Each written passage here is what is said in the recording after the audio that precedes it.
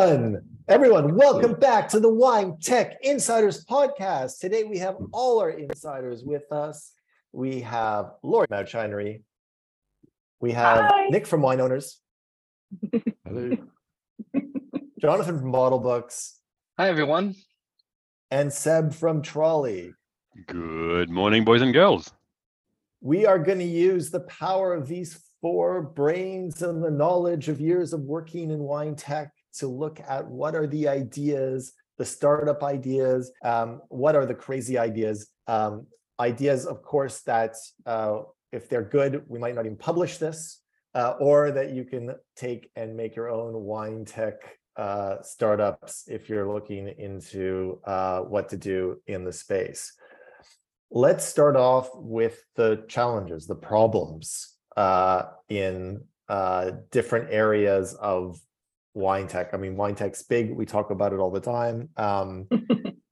Just to give you a kind of overview again, Nick with Wine Owners deals with seller management and wine management. Jonathan at Bottle Books deals with exchange of wine information. Outshinery deals with amazing images and creating them with computers. And Seb is an e-commerce tool with Trolley, is an e-commerce tool for wineries. And then there's a number of other areas. There's production tech. There are finite areas that our businesses don't get into too much. And then there's, of course, new things that emerge all the time.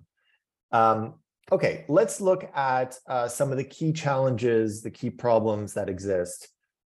Let's start off somewhere really exciting in data and infrastructure. I'm sure that's where everyone wanted to start, but I think it's good because it's kind of the backbone of how everything works. What's broken right now? I don't know. Jonathan, do you want to start in what really is something that you could see being the big challenge over the next years, something that's broken now, something that could really be a great startup area to pursue? I think in data and infrastructure, it's a topic that affects sort of all of our businesses, which is the integration of the systems together. From an infrastructure perspective, it's been great with all the cloud services being able, most of our softwares are all based on cloud nowadays. And so to some extent, infrastructure is there when people are needed, but there's still a lot of breakages in the system in terms of exchanging information globally or even locally. And I think all of our businesses have an aspect of connecting systems to it, but we're just scratching the surface. We're just four businesses that are with four different topics, but there's so many different types of systems and countries to be connected. There's still a lot of manual information exchange out there that is costing a lot of companies a lot of time, and that costs money. And look, that lack of integrated data ultimately has an impact on the overall movement of products, right? So we know that the industry is dominated by small producers in terms of how many producers there are, even though there's I wouldn't say a handful, but there's 100 odd companies dominating on sales, right? They own the market in terms of sales, and the lack of data is preventing those small players from having their product known to a greater circle than the 200 and 500K around their property, kind of a thing. So for a small producer to be discovered into the normal local, regional, national, and international market, that requires data, and that lack of integration, that lack of data, is preventing them from actually having their creation, their art being discovered. Yeah, what's interesting, I just wanted to put some numbers here that I have handy, not so much related just to the world of wine, but like to the world of like consumer goods as a whole. In the last year, 12% that's what company like lost in terms of revenue due to bad data, like a study by Experian. And technically, so we're looking at the world at CPG at the whole, but that's the estimate that is about $3 trillion that IBM estimated that combined, like that's what was lost in sales because of poor product data. So it's interesting to see that these challenges it's existing like across like multiple industries in the world of like retail and CPG, but it's I think extra complicated in the world of wine. So and look, we also have on top of missing data structures, we also have a rather subjective kind of a product. At large in the industry, it's actually really hard to compare a Pinot with another Pinot. They're different products. They have different sort of art variations from the winemaker, as opposed to a pair of shoes. If you're looking at like shoes to go in the water, for instance, yes, there are different brands, but there's not that many. And there's comparatives in materials being used. If you're looking for a jacket, there's a Gore-Tex materials, there's some Gore-Tex equivalent materials, there's different materials that are broadly used and understood. That doesn't exist in wine. Wine is very subjective. Wine is an experience. So not only is the data sources fragmented, the data transport borderline missing overall as a market. So the data opportunity is massive. The challenge is we're talking about a huge market and an enormous number of producers, an enormous number of products which change each year. So yeah, the challenge is paramount. It's huge. Nick, do you see any technology out? What's the most promising tech? Are we talking QR codes, blockchain? I mean, are there any of these kind of technologies that are not so much future technologies that are sort of there, but just not implemented wide enough? Like, any of those could solve this issue? I think the issues are more fundamental than things like blockchain, which clearly, you know, I think as we perhaps touched upon before, clearly has a place in terms of traceability and distribution in particular, and you know is by all accounts reasonably well integrated across certain CPG channels of supply or supply chains. But I think you know, back to Jonathan's points, I think you know we are in a fragmented market. We're in a market where we have an enormous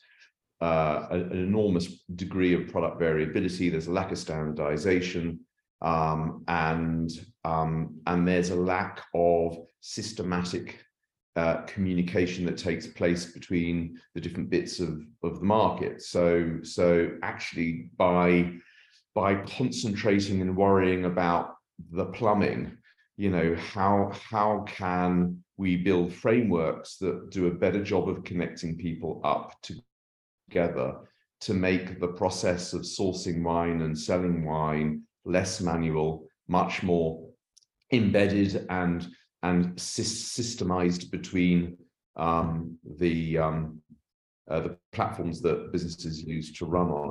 I think that is probably the first and immediate challenge, and that also, you use the word infrastructure, I think starts to build the infrastructure that's currently completely missing. There are significant gaps in any market that in any of the geographical markets, I mean, that you might choose to pick. And I think the first challenge is, how can we build infrastructure? How can we leverage businesses like Bottle Books, like Livex with their Elwing codes, and referential data in order to provide the common language for people to be able to then use the infrastructure, use the plumbing to systemize the buying, basically the order processing flows that are today so manual. Is this a problem of having, you know, if you have systems that work really well, I think there is a fear that then you have big players will have more power, and there's a kind of chaotic fragmentation in the wine industry that is charming and wonderful and annoying and stops progress and all of that. Is that natural to the wine business, or is that like, I mean, is this, I always wonder if it's just about growing up, or or maybe it's a tension between two polar opposites that have good pluses and minuses. So I kind of actually think that by having this fragmentation, by not joining the market up,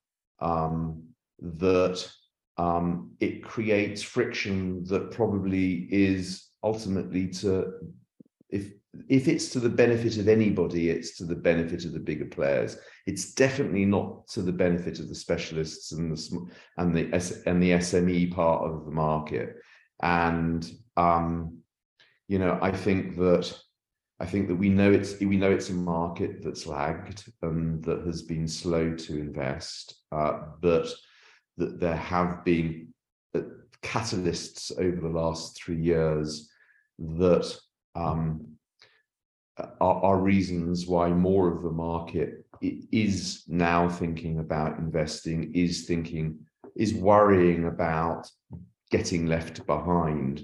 And I think that the more that we can connect up sources of supply with channels of distribution and sales channels to market, the more it will help the SMEs to level up. The more it will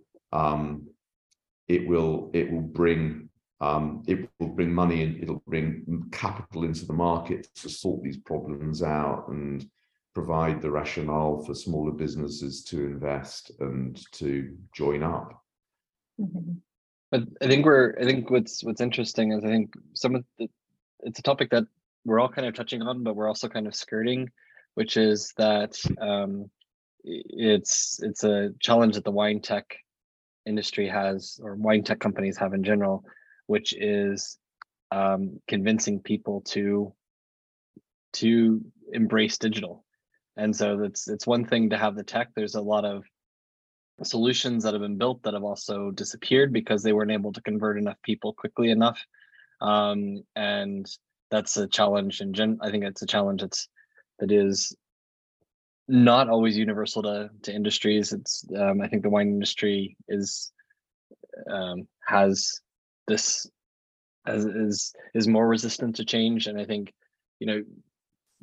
democracy is one of the characteristics of democracy is it does tend to slow things down in the wine industry.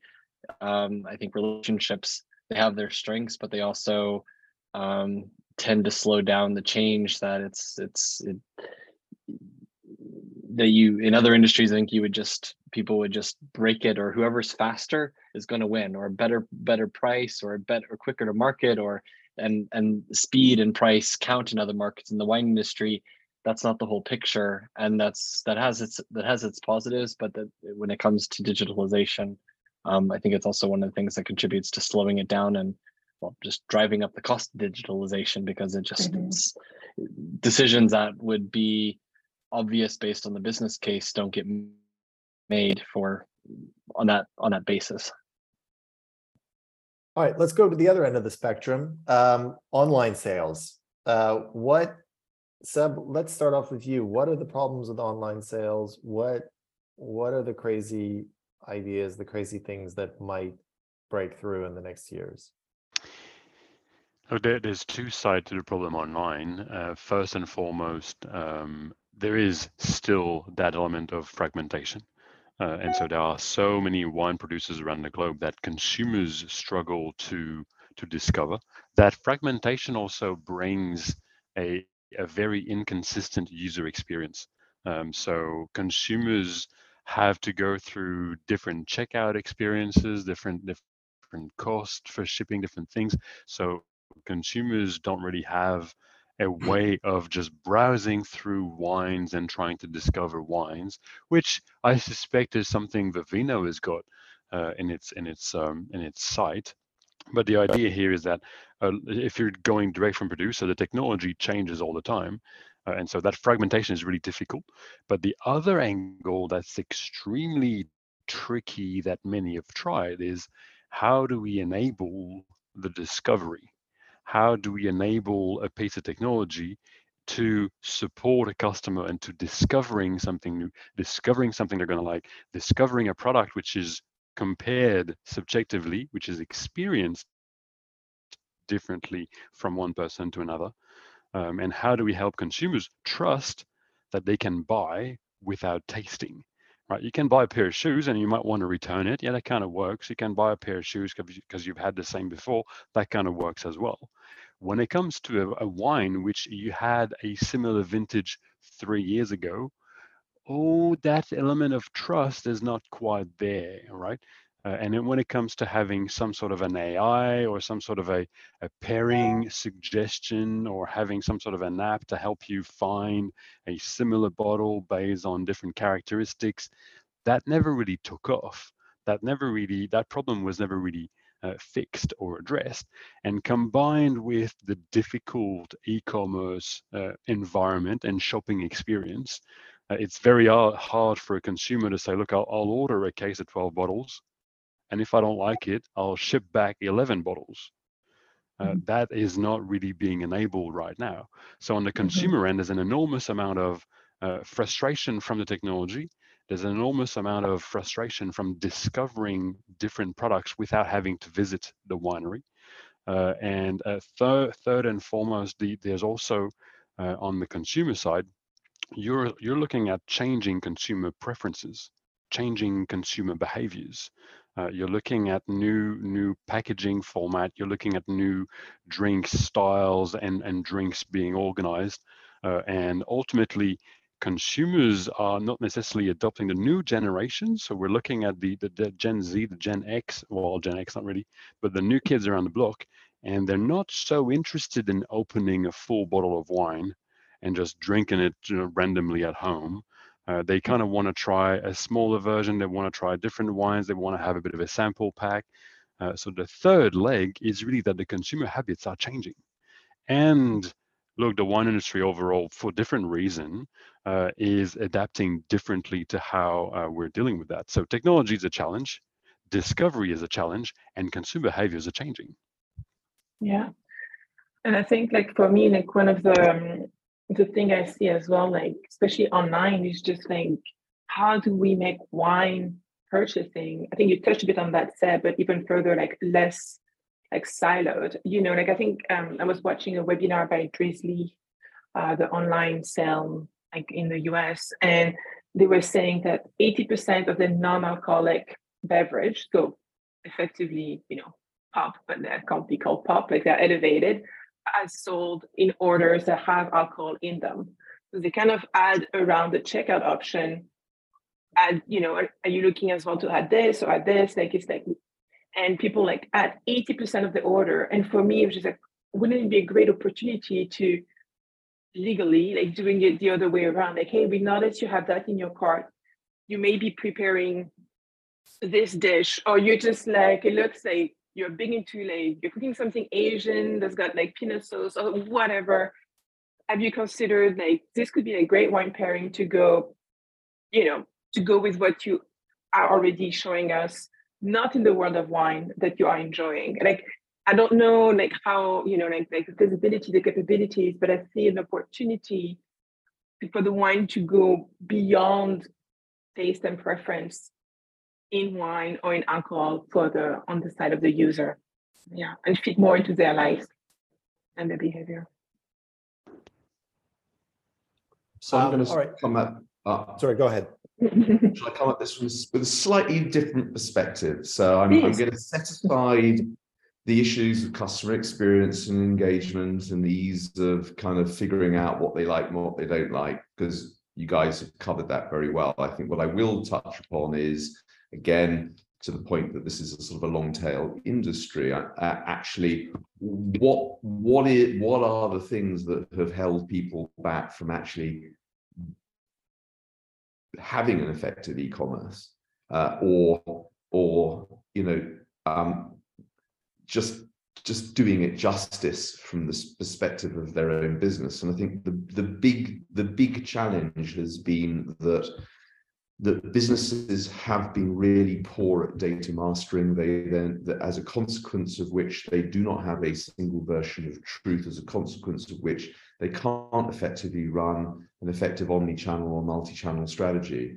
And, you know, obviously, hands up, that's what we do with WineHub, but it is transformational if you are able to maintain a single version of the truth, master all of your data in one place, master all of your, you know, all of your product details and definitions from bottle books, and you know, what the critics think of things and what other people think of things, and your bottle shots and your labels and your pricing and your discounts and just everything is in one place, and you determine what channels you're going to allocate different products to, and you just manage it centrally. All of a sudden, the overhead of managing and running an e-commerce shrinks dramatically, and it just becomes another channel that you happen to be selling through, you know, just as you know,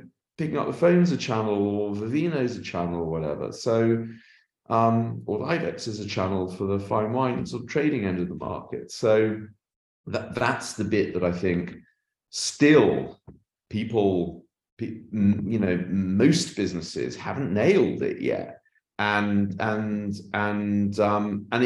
it will transform the profitability of their e-commerce channel simply by sorting out those fundamentals. And look, it's fascinating because it's not just wine. You're looking at, I mean, craft beer is a really good example. Craft beers has adopted technology widely in the last 20 years. And craft beers, at least in the US, is now a greater amount of sales than mass-produced beers, right? Over 50% of beers being sold are craft beers, small production beers. Beers does scale a bit more on the production front. Although when you look at cheese, well, it's the same thing with cheese. You get a few sort of a pre-packaged goods cheese on the shelves at the store, and then if you want to discover some really good cheeses, it's actually very difficult. It's very hard as a consumer to try and find one, and the technology that may or may not have been adopted by the producer is often limited. So I kind of buy in with what Nick is saying here, where ultimately it really doesn't matter what technology producers are using. They just need to use one and just try and make do with it. It's a better starting point than having nothing. And look, there is also, in the world of wine, it's probably one of the few craft products that travel around the world, right? It's very, very unlikely that you're in I don't know, in BC and you're going to find a Sydney-made craft cheese, for instance, but you could find a Port Hunter Valley wine at a wine shop. So wine, on top of that, the producers are trying to develop new markets, and they don't really own their own local market. So we have a number of different layers of complexity in the scheme of things. And look, again, I think that the word here is just a technology is better than no technology, irrespective of what that technology is. And my impression is that there's a lot of, look, we're dealing with small businesses. Producers are generally a fairly small business, same as a lot of small farmers. And the idea here is a lot of them are kind of waiting for the technology. A lot of them are kind of thinking, well, this is not addressing A and B and C, it's only addressing A. And so that resistance to adoption, or the waiting period to a final technology, it could be going on forever. So adopting a technology right now today, just to try and organize your data, organize your cells, is a really good starting point. So what about you go into the grocery store, the liquor store, the Monopoly, the wherever you buy your wine. Jonathan, what are the challenges there? What's missing in that experience for consumers? Where are the opportunities? Wow, I think you're gonna have to cut this one out. I don't know. I don't go to the wine shop to buy wine a lot. I'll go to the grocery store, and yeah, I don't do too much on the e-com side of things, so I'm not certain where the issue is. It's like I think I guess that's an issue. I guess established- that's an issue. Is that Correct. how do you And look, like? so I'm in the wine industry, and I've gone to one wine event this fall. So and all of us are part of the industry, and all of us have walked into a bottle shop in the last, say, 6 months, 12 months, and the experience is always the same, irrespective of the country, irrespective of the type of shop you're walking into. Normally, 9 times out of 10, you're going to have a look at the shelf and compare labels, compare prices, and you might have a look at, okay, the region, if you have a bit of knowledge about the industry.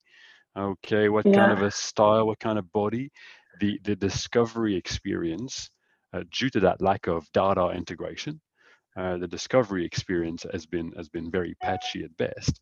And I think, yeah, go for it, Laurie. You know what I would love to see to experiment, and that's like, so I think it's more or less like in all like the countries we're in, but it's especially true like in North America. When you enter a bottle shop, maybe like the one run by the state, the province, or even like the private liquor stores, you enter the store, you have a little bit the categories. So maybe you have like spirit on one side, RTDs that used to be in the bottom corner that are now much more front and center because those are selling like hotcakes, and then wine. And when you go with the wine, it's just countries.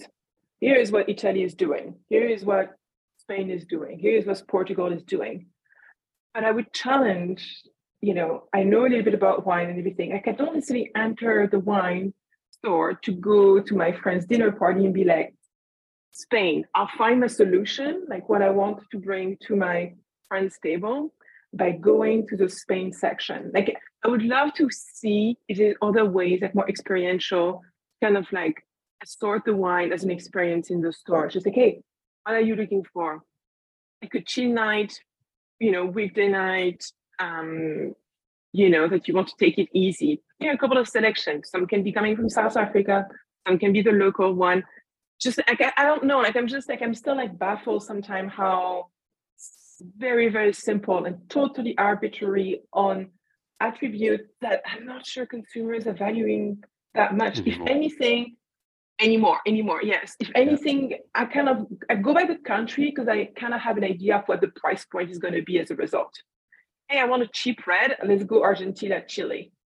Like that's nothing to do with taste or anything like that. It's just like, oh, like this is kind of like, I know that's going to fulfill my weekday need or something. Now sound like an alcoholic, pardon me, but like, hey, like it's just like it's like the weekend. I want to, experience a different experience.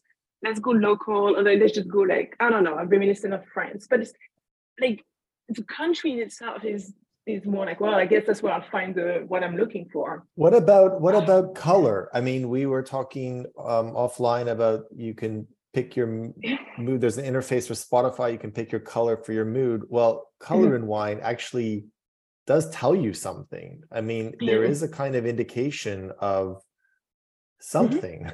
I don't, it's not always perfectly accurate, but maybe it's as accurate as the average consumer, going through. And if you just ordered the color of the wine from, basically clear to a deep red, wouldn't that be helpful? I don't know.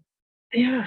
And look, I think you need to have a unified, or you need to have a pretty large footprint or pretty large amount of data to be able to implement such a system.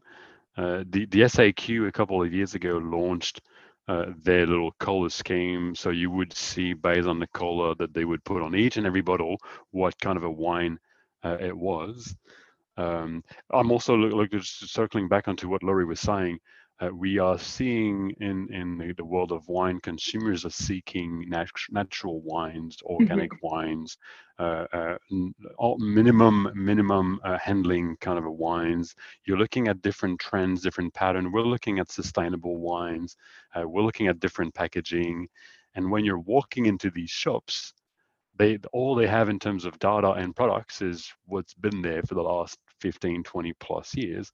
So Mhm. if as a consumer, you're seeking a natural wine, you go to some sort of a specialized natural wine section and there's 3 wines. Mhm. And so that amount of information flowing back and forth, I think there are some attempts by some bottle Mhm. shops to discover. And look, I mean, to all do credit to some bottle shops, some of them do have some really knowledgeable stuff, right? Mhm. It still remains a subjective purchase.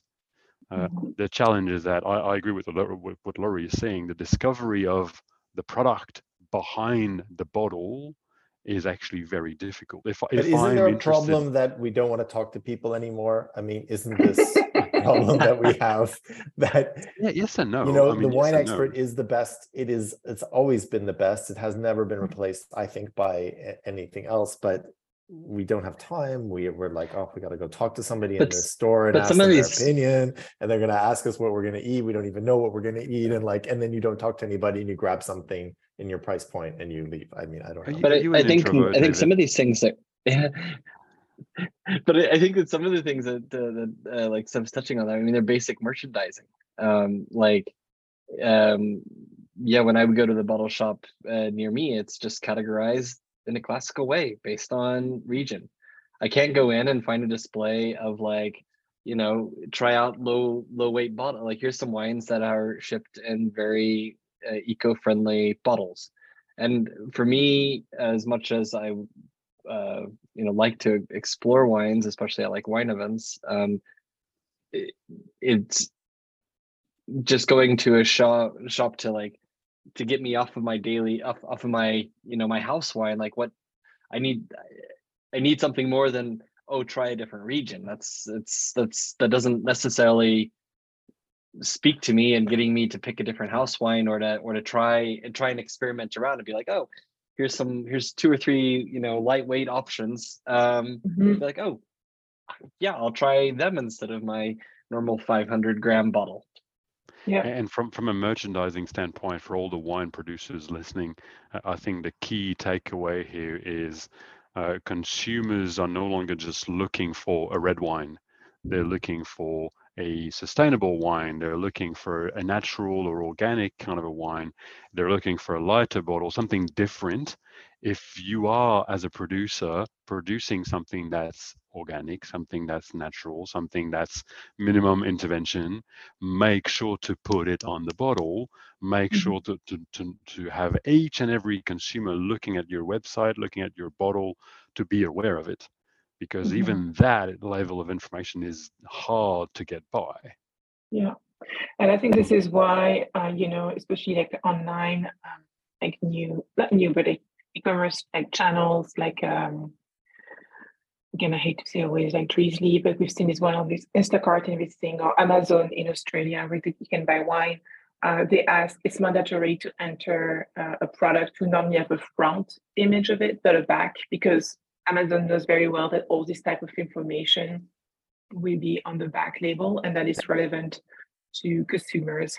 So it's really interesting. And what our channel has been noticing, and I know I talked about that a bit in a couple of earlier episodes, but some of these elements are they used to be non-present on the label, then made their space at the back of the label, and then some of them start being visible on the front of the label altogether, like for like the, you know, like the in-store experience. So it's really interesting. Not that you want to placard that logo and certification everywhere. And some of those, when I say logo, like it's like to be like even like the official logo, but just like what you stand for, like, you know, like proudly female owned, you know, like you don't need the official certification, but it's just like it's a differentiator that will make sense to a certain category of consumers that will you know, make the final decision between 2 different products and opt for your own, for example. So it's very interesting. I would encourage wine producers to, you know, think of like what makes them stand out that you already have that could be a differentiator, you know, in that way. I It's was overlooked. talking to a winery about 3 weeks ago, and they were suggesting that they changed their label. So you're talking about having like the female-owned attribute being displayed, right? And they have been using QR code for a few years now, and they've changed their label to put the QR code on the front, which if you think about a barcode or a QR code being on the front of the label, it's just traditionally, it's ugly. Design-wise, Yeah. it's ugly. But they changed that, and they actually noticed that people were scanning them more, and they saw an uptick in sales. And so I would definitely suggest to winemakers, to wineries, try something different. Even though you're not comfortable with it, if you need to change it next year, fine, try it at least, as opposed to adopting the de facto.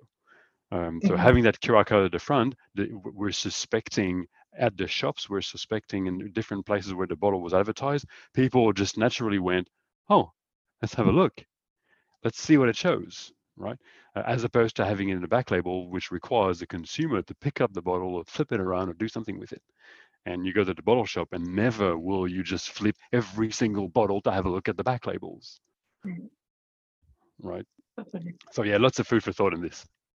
All right. So what about in restaurants, as you know, the cool kids from Tech Insiders call the on trade? Nick, what is there any? How is the restaurant experience? Is it in a good state these days? Can tech help? Yeah, I think tech can help. I mean, I think at the sort of top end of the market, we see electronic wine lists coming in now. That gives a lot more scope to be able to tell quite a detailed story. It's unquestionably a training aid for the sommeliers as well as the clientele as well. And in fact, in most instances, it's probably more of a training aid for the sommelier that enables the sommelier to be able to engage with their patrons better. So, the patron might browse the electronic wine list. They sort of, they dig into the sort of the detail behind the listings. They ask the sommelier, what do you think? Do you think this is going to go well? And the sommelier says, well, what are you looking for? And then actually their knowledge has already been significantly expanded and they're able to say, yeah, that's great. Or actually, why don't you try this if you like that? So I think that's great in terms of technology. It works. We see it working in action within our setup at 67 Pall Mall. But obviously 67 Pall Mall is a very specific use case given they have 4,000 bins on the list. Not many restaurants have 4,000 bins, and then of course at the other end of the spectrum, it's just about the reducing down of things, the ultimate curation of a list that goes with the style of food and the menus that are put together. So how can tech help that? I don't know. I think tech can help maybe on the sourcing side, not necessarily in terms of the storytelling within the outlet. Restaurants. Anybody else have some thoughts? Okay, let's move on. We can circle back on data, and the whole idea is, if as a winery, making sure that wherever you're selling your wine, even if it means to add a physical spec sheet in each and every case, make sure that everyone who gets your wine knows about the new style kind of attributes, the sustainable, the women owned, all the small batches, the what was the weather like that year. You really want that information to just flow through to consumers, but also to the restaurants, right? It's not because they have a sommelier that they necessarily will be able to tell consumers, hey, by the way, this one are completely net zero in their production. And consumers are increasingly demanding that. So whatever information you have as a producer, make sure it flows out for sure. Which brings us to marketing. Laurie, what are the things that your clients are looking at? What are you looking at? I know that Outshinery is going through a lot of changes, looking to the future, doing more. What is out there for marketing your wines? I think like the biggest trend, and again, like that's a testament to the wine industry being a little bit behind, is what we call like enhanced product content, for the digital, like for the digital shelf, and it's going beyond, the standard bottle shop, the front bottle shop. Like even that, as we know, it can be challenging for the industry to fulfill, to have like a nice representation, photo ID of your product you're selling.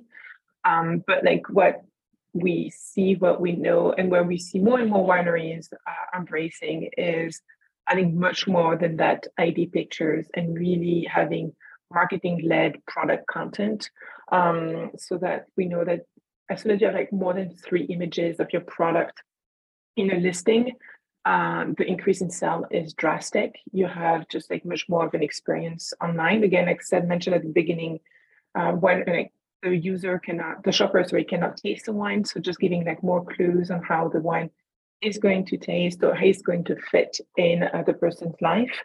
So like the biggest trend we're seeing is like this enhanced, like more varied, more user-focused visual content of the product, more varied. So having like the same SKU, having a collection of visual assets would then be displayed not all at once, but relevant to the person's looking at the listing. So that's really interesting and really challenging, because at the end of the day, a wine, that's why it's so rich as a product, is a bottle of wine is not just for one type of demographic, right? Like the same bottle of wine can fulfill exactly the need, the want of like one consumer category at one point in time, and then another one somewhere else. So just like being able to talk and speak to this is challenging for the industry, but with technology, we can better fit consumers' lives. Yeah. What about finding this demographic? Is this mostly a top-down thing, meaning, okay, let's make a wine for young women, young men, whatever, high income, low income, whatever? Or are there interesting ways where, kind of like what Seb was talking about in terms of discovery and everything, where you can find your market for your wines and discover, who to target? Yeah, I think if you go too targeted and too much of an obvious branding exercise, people can smell the bullshit, and especially like the younger generation, and just be like, oh, okay, I'm being sold to. But I think it's a marketing exercise, and then I think that's also why RTDs are so popular. It's that much easier to experiment and see what sticks, and like with what message, and then keep on producing compared like to wine that way. So it's kind of like interesting. Like I've talked about it before, but like Summer Water, which is like a rosé that was spun out of like the Wink offering, it's obviously targeted to younger feminine crowd. It's got like light pink and all of this, and it's a smashing success, right? Like it's just like, but it's been cleverly executed, and it's delivering on an affordable like rosé product that you can be confident bringing to your beach party with your friend. So it's like what we see out Channery is like some bigger wineries that would experiment with like sub-brands, so that consumers don't necessarily know that it belongs to that overall, to just allow more for experimentation and a bit more following the taste. And I'm talking not just like palate taste, but like consumer behavior, like habits and taste right now, to see what happens. And I think that's right now, like the low alcohol wine, that's what's happening. What we are seeing is like, hey, it seems to be a demand there. Does it need to like, what are we doing? How are we communicating this? Yeah. Seb, what about for small wineries? I mean, how can they discover this? How do you see them doing it? Is it just taking a chance, following a trend, or are there interesting ways where they can find their market or build a wine for a market? And I think Seb got frozen. Okay. He's stuck in Spain still. Nick, did you want to jump in? Could you repeat that, please? Okay, let's go to our next. I heard Seb, and sorry, I was